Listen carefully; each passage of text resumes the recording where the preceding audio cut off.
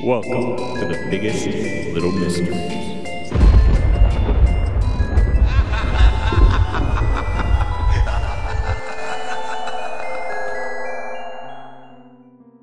She stands 10 feet tall.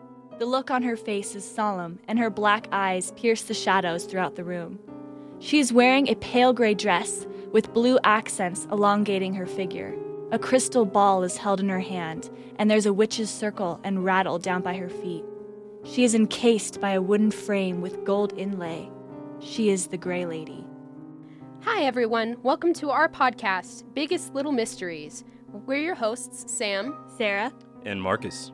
For this episode, we explored another of the university's supposed haunted buildings. Now, the Mackey Mines is said to be one of the most haunted buildings on campus.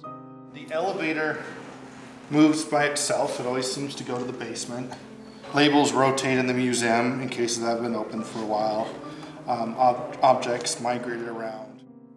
The Mackey Mines building was built by donations to the university by John Mackey and his family.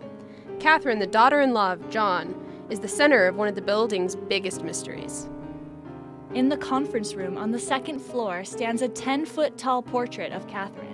It has been reported that whenever the portrait of Catherine is moved outside of the conference room, it is later found fallen over. We got to speak to Garrett Barmore. He's a curator for the Keck Museum. He told us the history of Catherine Mackey. She caused a lot of waves in 1908. She smoked cigars. She was a suffragette. Shortly after coming to the university with Clarence for the opening up of the Mackey School, she ran away with Clarence's physician. She was independently wealthy, so she left with the physician. Years later, the physician repaid her love by taking her fortune and running away with another woman and leaving her destitute. She then went back to Clarence, and they repaired their marriage, and then she died a year later from cancer. And people say that she haunts this building. They call her the Lady in Grey. But I find that interesting considering that she died in New York, and she didn't die here. However, there are some odd stories around the painting. Supposedly, if it's moved anywhere in the building, it falls over. It is covering up a bricked-up doorway into the next room. And so there are some odd things about it. Catherine's portrait isn't the only legend surrounding Mackey Mines. What I find the most interesting about this room is not this painting, but what this room used to be used for. And so from 1949 to 1979, this was the office of Dr. Dick Larson. And in 1979, he was teaching Geology 101 in classroom 201, and one day he never showed up to class. So two of his students came around the corner, opened up this door, and they found him dead at this desk in that chair. And ever since, this was the conference room. And this is his original furniture. And according to the story, ever since he died, clocks don't seem to work in the Delamere Library atrium. And they all seem to stop around the same time that he died. Including, they tried mechanical clocks, analog clocks, digital clocks, including a atomic clock, which uses satellites to connect with the atomic clock in Colorado. And the clock wouldn't connect to the satellites, wouldn't connect, and then when it did, the minute hand broke. And so they just don't have clocks in the atrium. And so that's one of the odder stories. So that same desk and chair is in that room to this day, and Marcus got to sit in it. How did that feel? Well, luckily for me, the chair was comfy for an old, smelly, dusty chair, but it was still pretty creepy.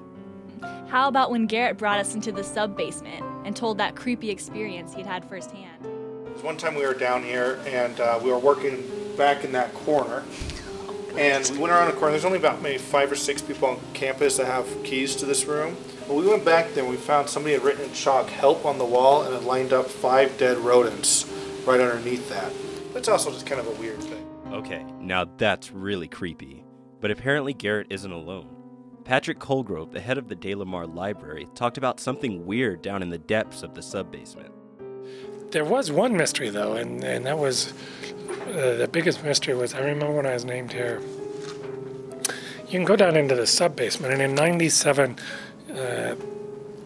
this floor and the floor underneath it were the building was opened up, basically, and we dug out underneath it and built these other floors. And so it was open on the edges when, to the weather and to the rain. And apparently frogs had gotten down there somehow. And I only know this because when I went down there, I found these dried frogs all laid out in this very structured sort of weird frog altar thing. And it's like, the real mystery to me is who is so compulsively driven to crawl around and collect up these frog remains and then put them on a thing. I said that had to go. So maybe that's what happened. Maybe when we got rid of the frog altar, we exorcised the demon. I don't know. While it's not supernatural, Patrick has never experienced hauntings firsthand, even though he says he'd like to. Even though I'd give my eye teeth to have seen something with this, but after 6 years I haven't seen a darn thing. But guys, even though Patrick's never had anything happen to him, remember that weird thing we caught on the recorder in the conference room? You think of a portrait, I was thinking, a little tiny frame. Right. This thing falls over. Yeah. If it's in...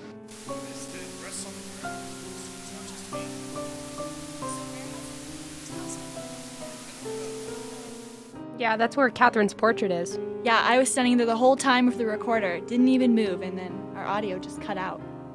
And there wasn't any, technical difficulties? No, I didn't touch it. It had to... I don't know what it could have been. Well, maybe there is something going on in Mackie Mines, maybe there isn't, but we'll leave it up to you guys to decide. Well, guys, we're going to keep on dissecting some of Reno's strangest tales. In the meantime, this has been Sam. Sarah? And Marcus. And we'll see you in the next episode of Biggest Little Mysteries.